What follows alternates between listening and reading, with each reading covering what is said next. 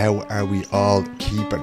As you may have noticed at this point in time, Sweden is gearing up towards the Winter Olympics, and I'm going to break the fourth wall here. I'm going to show you behind the curtains, kind of like in The Wizard of Oz, right? So many of you will know that I work with sports journalism, and one of the big things that I get to do, and one of the most enjoyable things that I get to do, is that I get to go to the Winter Olympics. But this year, of course, the Winter Olympics is taking place in Beijing, China, and all I've been hearing for about the last month or so is what a disaster it's going to be in terms of cybersecurity and data access and social media and all that kind of crack, right? So what does that mean for you? That means that for the last 3 or 4 weeks since Christmas, I have been working my backside off to get all the podcasts that are going to come out in the coming weeks pretty much finished so that I can have them for you and that I can pre-upload them before I depart for Beijing. And that's what's happening here. By the time you hear this, I'm going to be in Beijing, China. I might be in isolation somewhere. You may never hear from me again. Who knows? But at least you're going to have 3 or 4 weeks of podcasts that are up there and ready to go no matter what happens to me. So it's a weird one really, because if you look at the way sport is going at the moment, Qatar has the World Cup, Beijing has the Winter Games, we had Russia a few years ago, and you know, you can say what you like, but there are sort of questionable regimes in a lot of these countries, and you know, somehow they're managing to get their hands on these huge sporting events, and you know, it's called sports washing, where they try to use them to give themselves a bit of a better look for the general public, right? But then at the same time, they're saying to journalists, you know, there's no such thing as freedom of speech here. You don't get to say what you want, you know. And we've also been told basically that we're not to bring our own personal equipment. So I'm not bringing my own laptop that I usually produce these podcasts on. I'm bringing my own phone, but that's going to wind up in a bag somewhere, and they're telling you don't turn it on because it'll just be hacked immediately. You know, the Chinese want to get your data. They want to see who you're talking to. We've also been told, weirdly enough, that even if you're in the hotel at the Olympics there, that, you know, you're not safe there. They could very well be listening to you, and you may as well just assume that they are, you know. So that's the lie of the land at the moment. So, you know, don't worry. There are podcasts coming. There's going to be one every week at 7 o'clock in the morning of a Monday. They're all done. I've got some fascinating people that I've spoken to over the last few weeks, and it's been intense, but it's been really, really good. Some of it is to do with the Winter Olympics. Indeed, this episode today is to do with the Winter Olympics. And next week too. And then there's some to do with literature, and there's some to do with business. So the show keeps rolling on. Remember, of course, that this is a community-supported podcast, right? So without you and without your contributions, this simply cannot last. And I am delighted to be able to announce that we have our first long-term sponsor on board in the form of Martin Heschen and Wirström's pub here in Gamla Stan in the Old Town in Stockholm, Sweden. I spoke to Martin a little while ago about the effect that COVID has had on his business, and he very generously said that he'd be interested in sponsoring the podcast, and we've reached an agreement now, and I'm delighted to have Wirström's on board. It has been for many, many years probably the favourite Irish pub of everybody in Stockholm, and you know, if you've ever visited, you'll know why. There's loads of lovely nooks and crannies, very old fashioned. There's wood, there's little sort of parlour rooms, and it's a great place to go. There's great Irish music sessions, and now with COVID lifting, we'll be able to spend a little bit more time in the confines of Wirström's pub on these winter afternoons as we come towards the summer. And let's not forget that you'll have all major sporting events on the TV in there. So we're coming up on the start of the Six Nations, the Winter Olympics, the Premier League is going on there. And if there's that you want to see, the GAA season will be starting soon enough. I know Owen Sheedy does be down there watching a bit of hurling. And if you just ask them whenever you're there, to stick on whatever sport it is you're looking for, and I'm sure they'd be more than happy to help you out there. There's wonderful bar staff down there. Thankfully Ian Taylor doesn't work there anymore. Spent years there behind the bar telling everybody how bad Everton was. We knew already, Ian, but yeah, a fantastic place to go. And of course there's probably one of the most popular bar menus in all of Sweden. Just really good simple fish and chips and burgers and all sorts of stuff down there to be had on the menu, often made by Martin himself. He tends to hide in the kitchen these days rather than be behind the bar. So hugely grateful to Martin for sponsoring the podcast, and he'll continue to do so hopefully, and looking forward to a long and fruitful relationship with him. Any other businesses wishing to get involved are more than welcome to contact me on LinkedIn or on Instagram or however it is. You'll find me knocking around the place, right? But there's also the possibility for you as a private individual there. You might be working in Karolinska, you might be working somewhere in town, you might be on one of the building sites up in the north. So there is a possibility there depending on whether or not you have a Swedish bank account or if you'd like to go over the Patreon route. So if you have a Swedish bank account and you have Swish, please feel free to make a donation to 123 24 24 166, right? Now the best way for me, right, if I were to keep this going, is patreon.com/Ironman in Stockholm. And basically what you're signing up for there is a monthly contribution. Some people do it for €2. Preferably, if you can, do it for like €5 or 50 crowns, because me knowing that that's coming in every month just makes it so much easier to say, yeah, I can dedicate the time to doing this, or as has been the case so far, I can spend the money going out and meeting people and finding the stories that I get to tell you on this podcast, right? So if you can do that, that's magnificent. And then for advertising or sponsorship, you can contact Irish in Sweden podcast at gmail.com, or you can hit me up on Instagram or any of the social media. And that's the kind of thing I've spoken a little bit before about, the difference between advertising and sponsorship, right? I may not be able to find your customers for you. If you're working, you have a big engineering company, I don't know if, buyers in Sweden are listening to it, but in supporting this podcast, you're supporting maybe the people who work for you and the Irish community here, right? So you may not get a huge return on your advertising investment, but by sponsoring it, and lads, I know how this goes, right? There's big bucks to be made in some of the projects that are going on around the place. So if you can help me keep going, I can keep providing this service for you and for your listeners and for the people who work for you, right? But as I was saying, there are two stories of a sporty nature that I want to bring to you this week. One is one of, well, I suppose both are tales of courage and pig-headedness. A little bit later in the show, you're going to be hearing from Karl Lambert from County Wicklow in Ireland, right? And Karl was out for a few points with a few other people in the Irish community here a few years ago, a little over 10 years ago to be exact, when they decided they were going to do Vasaloppet, which is a 90-kilometre cross-country skiing race, despite the fact that these Irish lads had never stood on skis before in their lives, right? But before that, we want to bring you some of the true Olympic glitter and the glitz, right? And we're going to do that by talking to Aoife Hoey Printz. Aoife lives over here now, but back around the same time, a year before the lads were deciding to do Vasaloppet, Aoife represented Ireland in the bobsleigh competition at the Vancouver Olympics in 2010. And this is what I love about this podcast, lads, right? Because stories just come to you. People say, oh, you should talk to this person, you should talk to that person. This person was an Olympian, this person did this, that and the other, right? Aoife qualified for the bobsleigh, the 2010 Olympics, but the story around what happened to her in the days coming up to it and the competition and how she got involved in bobsleigh and all that, it's fantastic. And now with the game starting and that kind of thing, a lot of you, the people around you, the people you work with, the Swedes that you work with, are going to be watching these things. So it's good to have a little story of your own to be able to tell them. And it's good to be able to get involved with that. So let's have a listen to Aoife Hoey Printz and the story of how she became an Olympian wearing the green of Ireland in Vancouver, Canada in a bobsled in 2010.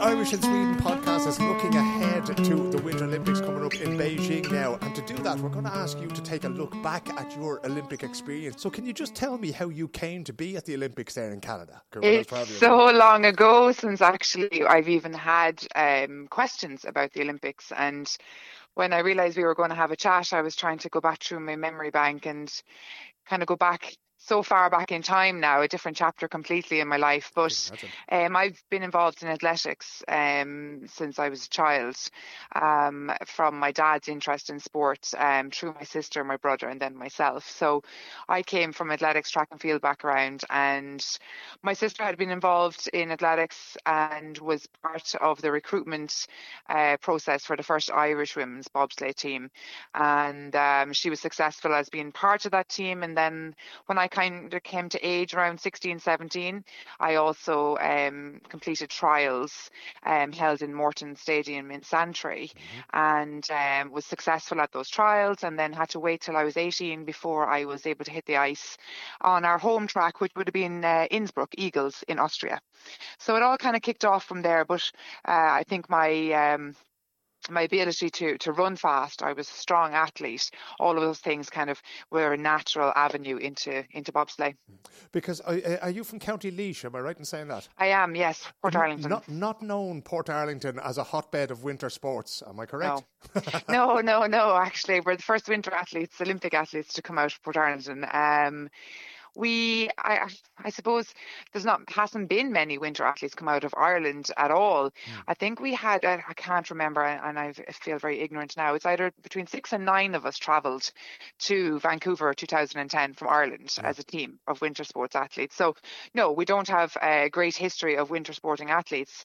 However, we haven't had a huge amount of support as a nation for winter sports, financially through funding, or even from publicity in order for athletes to to achieve their goals. So we haven't had a great history because we haven't done a lot to create that history. Did you find it weird when your sister came home and said, I'm thinking of getting involved in bobsledding and that kind of thing? Did you go, are you mad? Or was it just the most natural thing in the world to you? You know, we're just such an unhealthy family that way. We're so ambitious and eager to achieve. And it didn't really matter to us what it was that was going to help us to get to that Olympic dream. Obviously, athletics would have been our first love, but then we saw another avenue where we could use our skill sets in winter sports, in bobsleigh. So, yeah, we didn't really know what we were getting into. And even through her stories and her experience, it wasn't really something you would be like, oh, I'd love to do that. It sounds like an easy way to a games or an easy way to travel the world. It certainly wasn't. It was absolute hardship. But then the determination, the sheer stubbornness of us is what actually made us keep going. And what was the training like? Because obviously, you know, in Portland, if you're in Ireland and you're studying or you're working or that kind of thing, you know, I know you mentioned Innsbruck there as well. You know, you can't just sort of drop everything and head off to places. So how did you manage to get that training done? And what kind of training was it? Yeah, well, we were full-time athletes, but trying to train full-time, but work full-time or study full-time. I can't remember when Siobhan was, I think she was teaching at the time, but would have to take leave of absence from school for the winter period. You know, would have to pay a sub to come in and do her lessons. I was in Maynooth in university when I first started. So we had to make a lot of sacrifice in order to fit this whole winter schedule in. So training was using the National Athletic Stadium in Santry. We had an old bobsleigh that had been used, I think, by the men's team back in Nagano Olympics years and years before that. So it had been brought to Ireland. It was on wheels. We literally pushed the sled up and down the indoor stadium or outside in the rain every Saturday morning. We trained for our athletics 5-6 days a week. So we did weightlifting, we did plyometrics, anything we could do to gain strength and power without having professional coaches, professional people helping us with diet or nutrition. So we were at every disadvantage, but wanted to do our utmost best to excel within this sport that was new to us. It's one of those films a lot of people will be looking for on Netflix now. The film Cool Runnings about the Yes, Jamaican that's team. right. And I'd say you're probably sick to the back teeth of bringing it up. But well, to be honest, at the time, yes, we were absolutely sick of the comparison of the Banana Republics, you know, the wooden spoon coming from the end of the field to try and achieve and to be successful. We knew the men's team. We actually knew they had a women's team for a period of time. And to be honest with you, they were probably even in a better situation than we were, because they had funding and they were top class, world class athletes. Yeah. So they had that, you know, they had sponsorship and stuff like that. So they were actually in a better position than we were. But there was a lot of small nations the same as us who were struggling to compete on a world class level, and we did our absolute best to be at the top level with the best Germans, the best Americans. They had 3 or 4 teams each, and there we were, you know, self-funded, supported by families and friends and fundraising events, and there we were neck to neck, you know, head to head with these people on a World Cup level. What's it like the first time you bail after your bobsled, you have your run up done, you jump in the back there? What's it like to go hammering down the track? It's I started out actually as a brake woman, so we had a couple of seasons of different drivers, young women who were learning how to drive, not again having a small nations coach that was appointed by the International Bobsleigh Association. So we had somebody who was appointed to coach a couple of the small nations to teach us how to get from top to bottom. So I jumped. My first experience was in the back behind a rookie coach driver at the time. So my experiences weren't great. They weren't enjoyable. We'd had a lot of accidents, lots of crashes, lots of injuries. Quite scary getting into the back of a bobsleigh. You literally push off as hard as you can, jump in, and it's head down all the way. You know the rhythm of the track, you know the kind of sequence of the bends and stuff, but you have no responsibility other than keep down, don't move.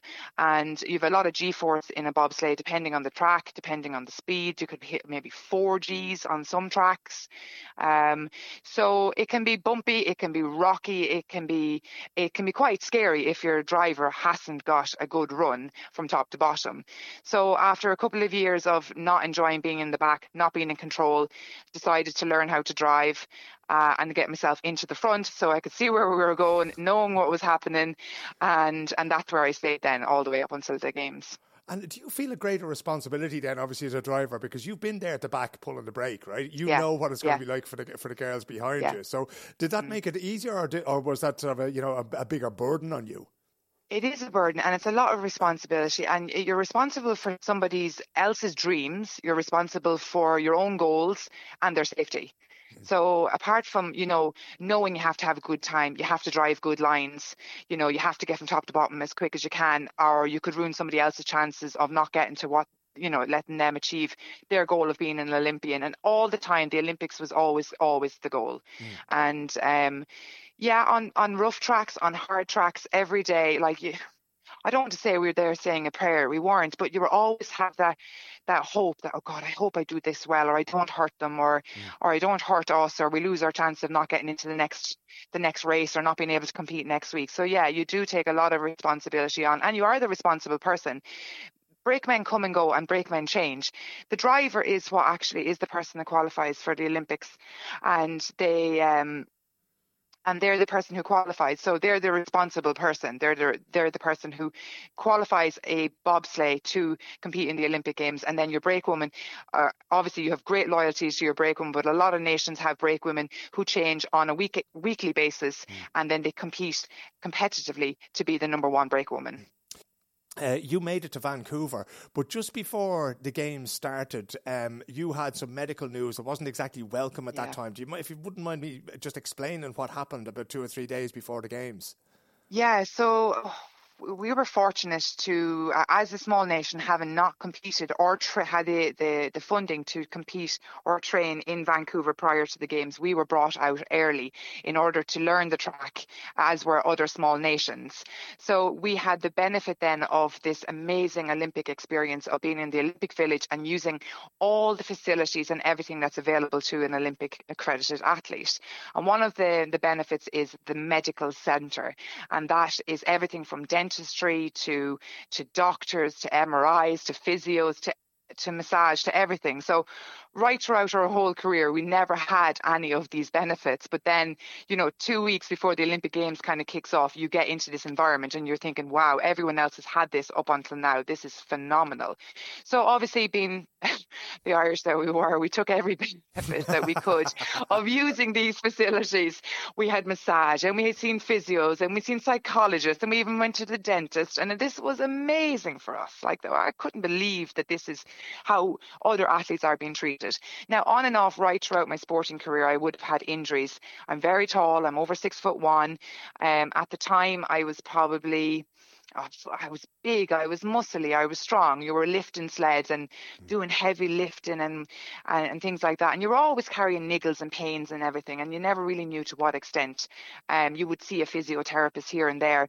But, you just got on with it. So when we got to the games, I went in to have an MRI scan done on my back. I always had back problems. And a sled is heavy. It's 245 kilos. You're dragging it, you're pulling it, you're doing all sorts of things incorrectly. And I had an MRI done, and they discovered that I had 3 herniated discs in my back, and it was very, very bad. I had very, very severe deterioration of my spine.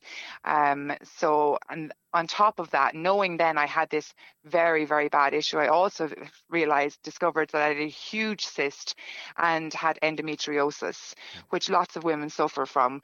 But at that time, it was quite daunting for me because I now had 2 major medical health issues facing me days before we were to compete in an Olympic Games. So it's not that I had to make any decision that I wasn't going to compete. I just had to compete to the best of my ability, knowing that this might be the last time I was going to be able to compete. So so that was one of the reasons that I went into retirement after the Games, that and sheer exhaustion from everything all the way on the build up to the Games. Did the doctors in the Olympic Village say to you, look, you really shouldn't do this, this is dangerous for you? Yeah, from the endometriosis side, no, that was more of a personal thing, but definitely from my back side, they were thinking that how have you been able to compete up until now? You know, what have you been doing, or how have you been able to sit into a sled and deal with G-force, you know, to run? And all the pains and everything I had, I genuinely thought they were natural. Yeah. Like, I would be like, oh, sure, I did a terrible hard session yesterday, you know, deadlifts or squats or something. I pushed it too hard. Not being able to get out of bed every morning without darting pain in my legs or down my back. I genuinely thought everyone was feeling this, you know? So to me, that was just part and parcel of it. But then when obviously we knew we had to go ahead with the games, it was an absolute dream, and we were there, and there's no way we were not going to compete. I then knew then afterwards I was going to have to go into retirement. I wasn't going to be able to do any more with this. My body was done. The adrenaline and everything had got us that far, but after that I was bet.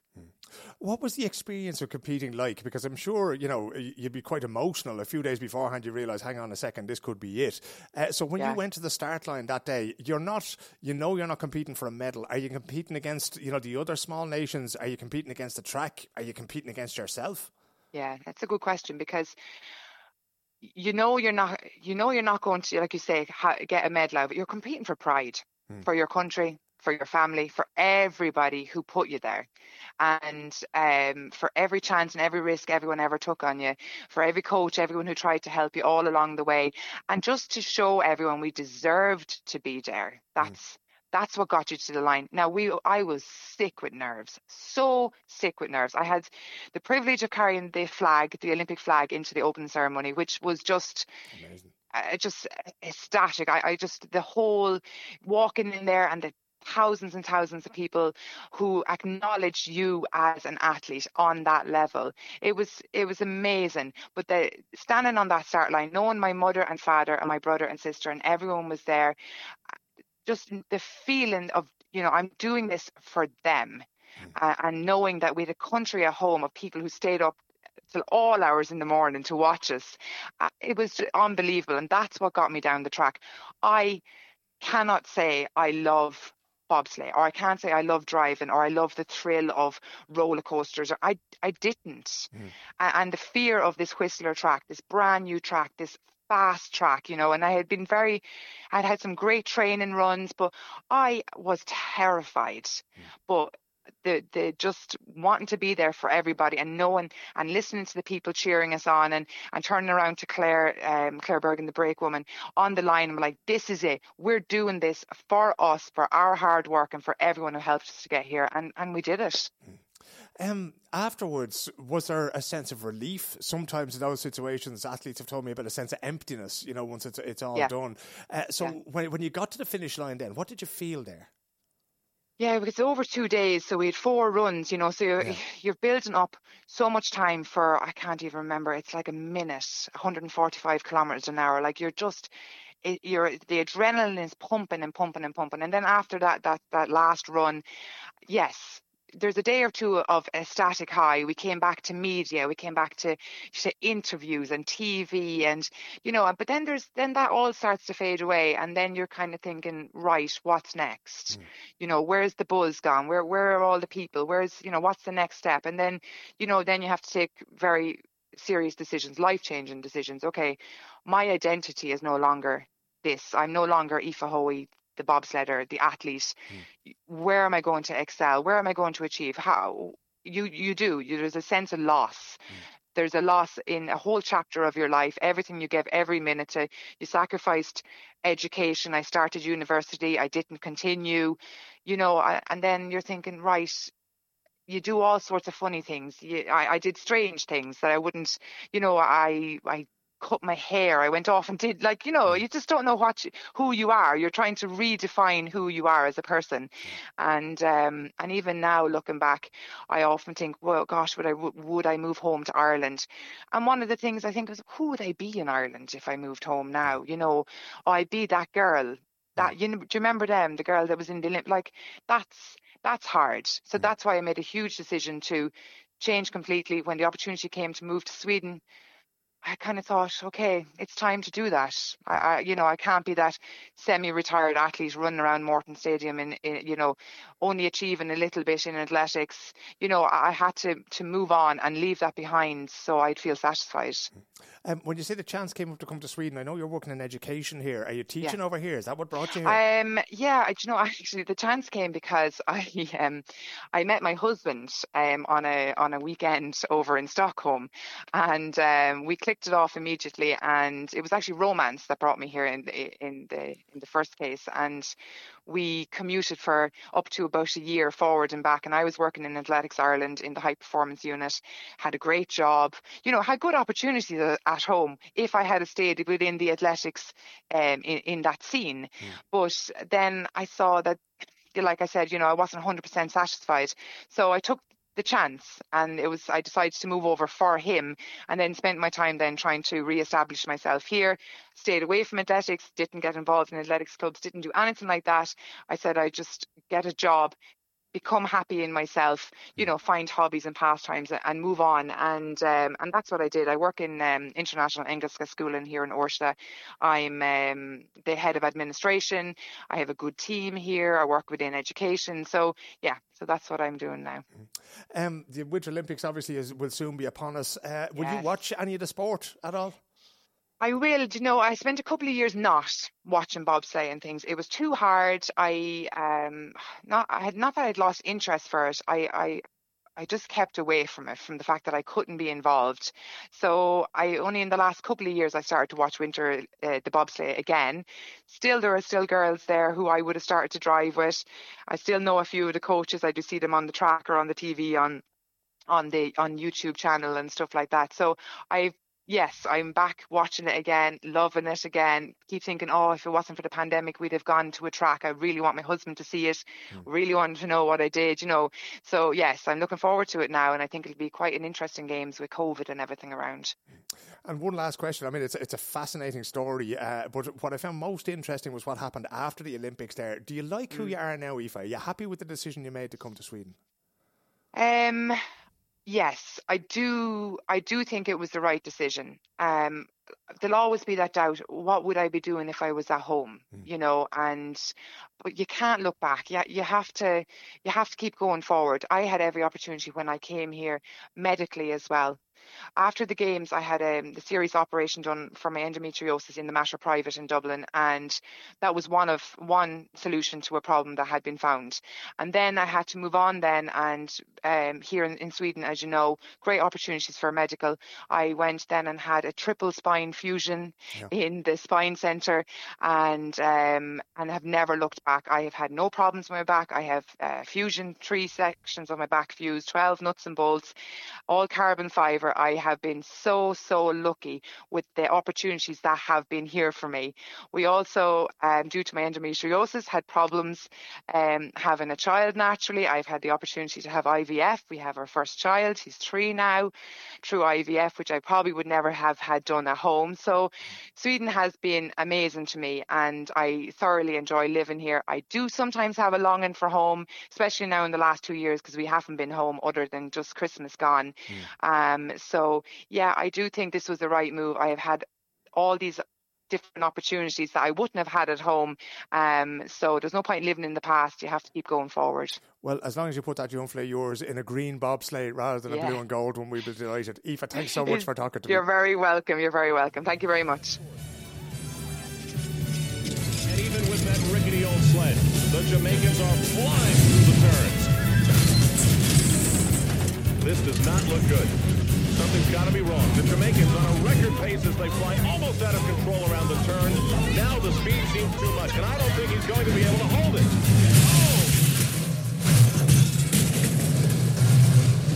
There you go, a scene from the classic sports movie Cool Runnings with the Jamaican bobsleigh team, and I believe they are back in contention now at the Beijing Games. They're going to be there. Aoife Hoey won't, unfortunately, but you never know. Her little boy may well represent Ireland in the bobsled in the future. Jamaicans in bobsleds, Irish people in bobsleds sounds a bit mad. Irish people in cross-country skiing sounds a little bit madder still, especially when you consider that they've never had any experience in it before. But that's what happened when Karl Lambert sat down with a few Irish people one day a little over a decade ago and decided to take part in a 90-kilometre cross-country ski race in Sweden, which, you know, people hear it's a classic, it's a rite of passage, it's one of those things that they do. But when you've no idea what you're doing, all of a sudden it becomes a whole lot harder, right? Karl is somebody I've known for a long time. Great sportsman, great guy for being outdoors despite having 2 children now and being slightly limited by that, you know, but was always really, really active back when we were all young, free and single and wandering around Stockholm. So in honour of the Olympic events and in honour of that cool running spirit, I decided to catch up with him just to ask him about that experience of taking part in the Vasaloppet and Team Ireland, as it was called back in the day, really testing the boundaries of what was possible in sport. So here he is, the pride of Wicklow, Karl Lambert.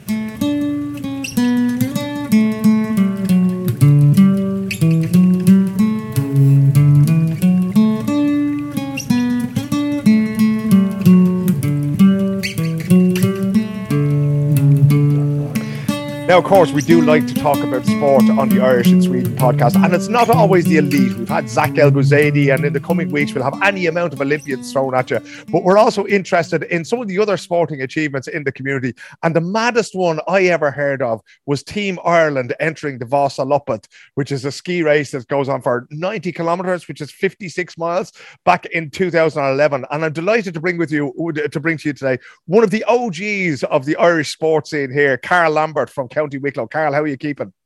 Hi, how you doing? I kind of resent, that you're not classing me in with the elite there, but anyway. Well, at this stage of your life, your elite years are behind you. You know, the wonderful rugby that you played in Wicklow. I mean, nobody would take away from your legend. And of course, you were one of the first players ever to play for the Stockholm Gales. None of that can ever be taken away from you. But today, Karl, it is your glittering skiing career that we want to talk about. Why in the name of God did you decide that you wanted to ski in the Vasaloppet? 2 words, Don Corey. Now, for the uninitiated, right, Don Curry works above at Ericsson and is the most competitive human being on the planet, if I'm not mistaken. Yeah, that's right. So just a quick one really was October 2010. I think we'd been doing some Gaelic football training on the Sunday, and as you do, we went for a few pints after, and we were in Veerstrom's, and after I won't say a skinful of Guinness, but we had a few Guinness in, and Don Corey sort of brings up the idea of Vasaloppet. We really got, what's that? And he explained that it was this 90-kilometer cross-country event. So it is quite prestigious event here in Sweden, and would we be up for it? And we were thinking, it must be joking. I'd never set foot on a pair of skis in my life, whether it was downhill or not. And but he got around. He's quite persuasive, actually. So there was myself and Keith and a few other lads around, and a few drinks is always good. So sure, that sounds fine. And unfortunately, he followed it up during the week. Was that the drink talk? All right, are you actually going to do it? So then you kind of felt you were kind of cajoled into it. So off we went down to XXL or wherever the following weekend, and we got kitted out with skis, boots, poles, clothing. It cost a fortune, actually, and we took off on it. But let's just get one thing straight here, Karl. At that point, had you ever stood on a pair of cross-country skis in your life? No, not at all. Nothing. Absolutely zero. There was no skiing, no ice skating, no snowboarding, no nothing at that point. Like sliding home from the pub was the closest that you'd ever come to any of those sports. You would get, I think I remember as a kid, there was a big field over the road from us, and the bit of snow, the heavy snow of 84, whatever, over on a sort of plastic coal sack, and we had socks for gloves, which your hands would freeze in it. But that was pretty much my experience of snow, even though I'd been in Sweden about 4 years. Now, this is October 2010, right? The Vasaloppet takes place on the first Sunday of March every year. So you basically had 6 months to learn how cross-country skiing. And again, 90 kilometers is an awful long way. So how did you, what was the first time you stood on skis like? Hold on, 6 months. I reckon we had about 6 weeks. What happened was it was a pretty bad winter that year. And what I mean by bad is that there was no snow. Not like in Ireland. If it's pretty bad, it means that there was a centimeter of snow had arrived. So we just got, literally, we had no idea. So we just bought the equipment, and I think myself and Keith ended up in there was a sort of a foresty area in Ursvik here, not far from us, and we just arrived one evening and strapped them on and saw let's see what happens here. We had absolutely no idea what we were doing, and like the waxing of it, so there was a lot of YouTube videos at the start. This out, yeah. So you mentioned one thing there. Okay, you put wax on the skis, and there's two kinds of wax, right? One is to make it easier to ski when you're going downhill and to make it go a little bit faster. But you also have a sticky wax just under your foot to make it easier for the uphill parts, because it's not all downhill, right? Yeah, that's it. The wax is a science within itself, especially as you mentioned that sticky wax, because there's different types of wax depending on the type of snow, the temperature of the snow, and old and new snow. And if you get it wrong, you won't get any grip, so you can't go uphill at all. Or if you get it wrong again for another reason, you will get a massive pile of snow actually sticking to the skis, and you basically can't move at all. So it's it's quite different.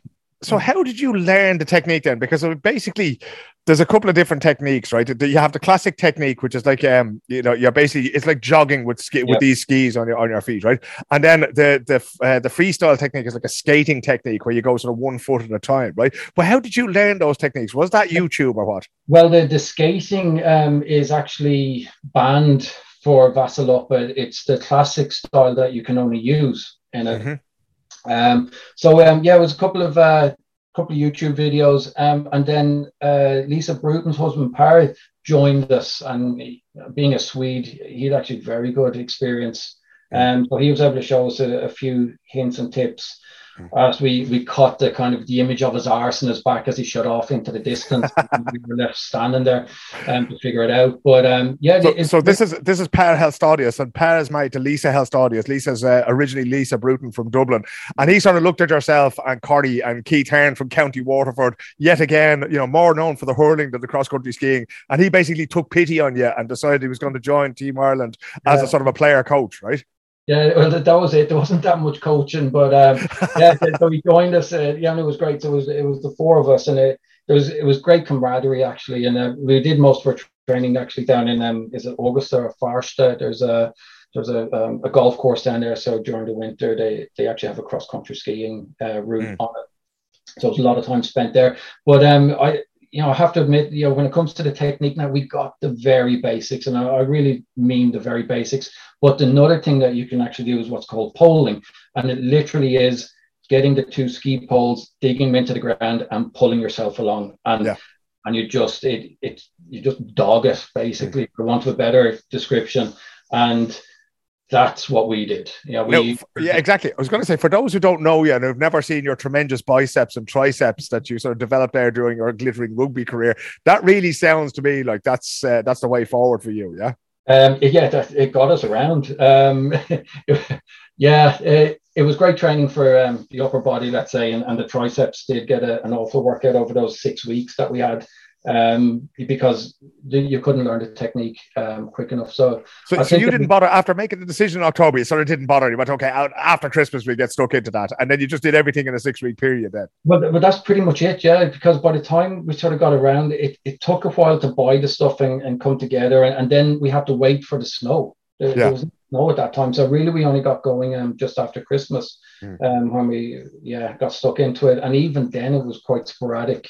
To do it, because we weren't traveling up to Berlin or to any of the places that had a decent snow cover.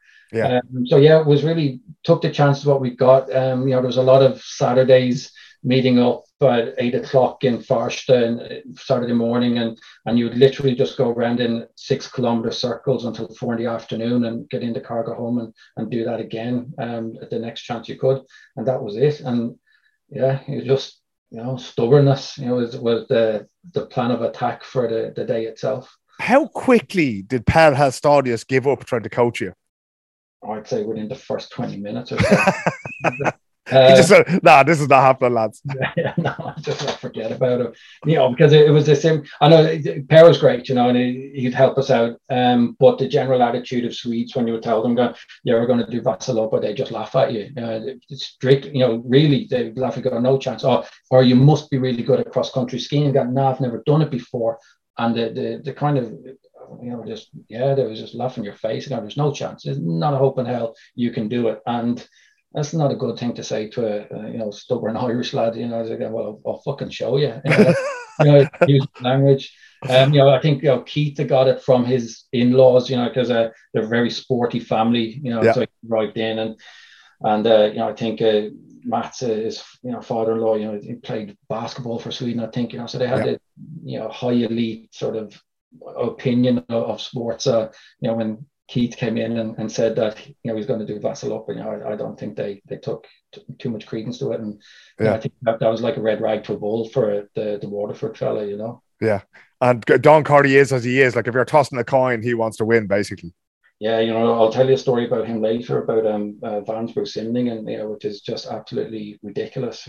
What he did for that in itself. But so there is a thing called the Swedish Classic, which involves a bicycle race, Vasaloppet, and then what was the other one? So you've got the swim, the 3 kilometer swim. You've got the 30 kilometer cross country run in Lidingöloppet. Yeah, and you've got Vattenrunden, which is the 300 kilometer swim. Or cycle, yeah. Yeah, exactly. So Don Corey's a lot to answer for. Because that was done the following year then, wasn't it? No, we did it all in a row. We did it, so wow. we finished Vasaloppet in February. Then it was the case, we've done that. Yeah. Well, what's next on the list? Okay, well, it's Vattenrunden in a couple of weeks. Let's do a 300 kilometer cycle. For cracking. I don't know how that man has any friends left, right? Take me through the practical things of it, because I think there's like something like, I don't know how many thousand people take part in it, but it's broadcast on the TV here, Karl. How do you get up there? Did you just drive up there in the day, stick your skis on, and off you pop? No, you can do. Now, see, there is actually, you've got Vasaloppet itself, but you need to be a member of a skiing club to be able to ski on the actual day of Vasaloppet. Yeah, and it just books out. It's so popular, but on the previous week or the previous weekend, there's what's called Open Sport. So it's the exact same route. Yeah. But anybody can join up on it. And so that's what we had done. So we signed up, and we were lucky that because Don was still is working with Ericsson, they had their own skiing group, and they hired a bus and a little stugga or a hostel just near the start. So we were able to tag along with them and hop on the bus and travel with Ericsson as a group. And but then we just did it ourselves. And so I think that, and then the plan was that the bus would return back to Stockholm after Vasaloppet when the last person got onto the bus. And that's what we did not want to be, was the last person, the bloody Irish, these fools coming along here 2-3 hours after everybody else, delaying everyone. But no, we were far from it. We were half pissed by the time they celebrating with drinks on the back of the bus by the time the last Swede got onto it. So that was. So what time in the morning did your race start at then? Great question. It was probably around 8 o'clock or so. Right, and you set off there, and there's yourself and Cordy and Keith and Pars in the race as well. Yeah, and 14,000 others. Around you. It's not easy, actually. Yeah. So did you all manage to stick together as this little group, this little like Irish commandos there, or did you quickly get split up? Because I'd say Corey doesn't wait for anybody. He just lash off by himself. That's what I was just going to say. We call it Team Ireland, but it's kind of Team Ireland and Don Corey, because he just fecked off himself. And no, it was a couple of different things, because first of all, Per Hellstead, you say, unbelievable cross-country skier. So he was off like a shot, which is fair enough. There was no need to be waiting for us. Yeah. And then it was myself, Keith, and Don. And then obviously Don's got his very competitive side. So once the tracks opened up a bit, because I'd say 14,000 people at the very start with 6 foot long skis, it's a mess, and it starts off on a hill pretty much. So it's very slow going, and then once it opens up, then you can start to put a bit of speed in. And then you stop at the towns along the way, for a break or for something to eat or for some blue bar sup or whatever. We did in the end kind of split up, but myself and Keith were together for the whole way. We stuck together. Yeah. How long does it take you to do 90 kilometers when you're just poling, when you're just dragging yourself along with 2 ski poles? Well, let's say I think it was Per came in with about 7 hours or 7.5 hours. That's really good. Yeah, really good. And I can't remember what Don came in at, but myself and Keith came in at I think it was 8 hours and 54 minutes. So we broke the 9 hour mark, which was great. That's 9 hours is a respectable time for people that can actually cross country ski. Wow. So I think we were quite happy with that. And the Swedes, when we were able to come back home and sort of stick our fingers up at the Swedes, going, I told you, to say that we came in under 9 hours was it seemed to impress a few people. All right. It's incredible. I mean, look, even after all these years, I know I've heard the story 1,000 times before, but I can never remember the time. And every time you tell me, I'm always impressed. Going, look, under 9 hours is incredible. What did your body feel like after that? Because again, you're no stranger to the gym. You're no stranger to sport. You played plenty of Gaelic football and rugby in your time, and at that time you were in the gym every day of the week. So, what did you feel like when you crossed the finish line? Well, I was bloody tired actually, but elated, kind of the endorphins kick in or some of the adrenaline, just the fact that we did it. And sort of you ski in up the main street of Mora is where the finish line is, and you've got all the thousands of people out there clapping even after the 9 hours, and the elites have been in and have gone home at that point, but they're still out there kind of encouraging everybody in, and that was great. Just the sense of achievement. So you're on an absolute buzz. And I think over the following few days, you're probably a bit tired more so than sore, because back then I was doing a lot of running and I was a hell of a lot fitter than I am now. And I had done a lot of weight training and so on, and I guess the 6 weeks of polling, it kind of stood to us a bit, so it didn't feel too bad actually, and the weather was good that day. The snow conditions were great. I had the skis professionally waxed, so we didn't have to worry about that. So there was a lot really kind of went with us on the day as well. And, we didn't fall and hurt ourselves. Well, fell twice, but there was no injuries, and, we didn't break anything. So, it kind of, everything went for us. So to come in and even the next few days, it was fine. Yeah, we're kind of on a buzz, to be honest with you. Needless to say, the lads had a big bag of cans in the van, but did you have to eat something afterwards? Were you starving by the time you got across the finish line? Yeah, we were hungry. Like we were great because we realised then we had the time. So we managed to go to a local restaurant, have a steak dinner, a couple of drinks, and still get on the bus. And it was funny that, of course, we had a rake of cans. We were sitting down the back and we had a rake of cans in the bags in, kind of preparation. I think we did with some bottle of Jameson and stuff. And so we were down the back, and then when it took off, it was quite late at night by the time we were leaving, and it's a good trip back. And so we had the Swedes around us, and they just did it and got back on the bus, and it's as if the most normal thing. And then you've got a bunch of Irish lads down the back, on an absolute high, shouting and roaring and drinking. Well, drinking and the crack, so we felt a bit bad for the people around us because they were just looking to sleep on the way home. So we were handing out cans and shots of whiskey to them, just to kind of appease them a little bit, And was that the end of it then? Like, when you get dropped off in the centre of Stockholm, then you head off home, and then, it starts to sort of seep away. Like, but do you still have a sense of achievement after doing that, Karl? Yeah, it's maybe not so much anymore. Last year, kind of the 10 years came up of it, 2011, and you're kind of living off past glories. Yeah. But, I've still got my Swedish Classic diploma here on the wall in front of me, and that, because it's not something I'd ever done before, and we just decided to do it, and we managed to complete it, not just Vasa, but to go and do the other 3 events in a row. It's nice to think I did it, because there's not a chance I'd be able to do it now, not with young children, that because the amount of time, dedication, and even money that we put into it that year in terms of buying equipment, an entry-level road bike, you're talking at least 13,000-14,000 crowns or whatever just to get around. So there's a sense of achievement there that I remember back fondly on, but it's almost that I would remember back the camaraderie and the group of us that were there, and sort of being up in pair with Per and Lise, and nice Sunday dinner after doing the training and that lots of fond memories of that. Even back then, her kids, were only the age of my children are now, but now they're off into university and so on. And so it's I look back fondly on it. Where are the skis now, Karl? Do you know what? The skis, no word of a lie, the skis are in the shed, and they have not been touched since I crossed that finish line in Mora, 2011. They've still got the same wax on them, or whatever wax was left on them after 90 kilometers. They have not been touched. Yeah. And you wouldn't be tempted to stick them on. There's a bit of snow on the ground out there now. You wouldn't be tempted to stick them on where you live. You know, you're not exactly out in the country, but there's a bit of space around you there. There's an old airfield near where you live.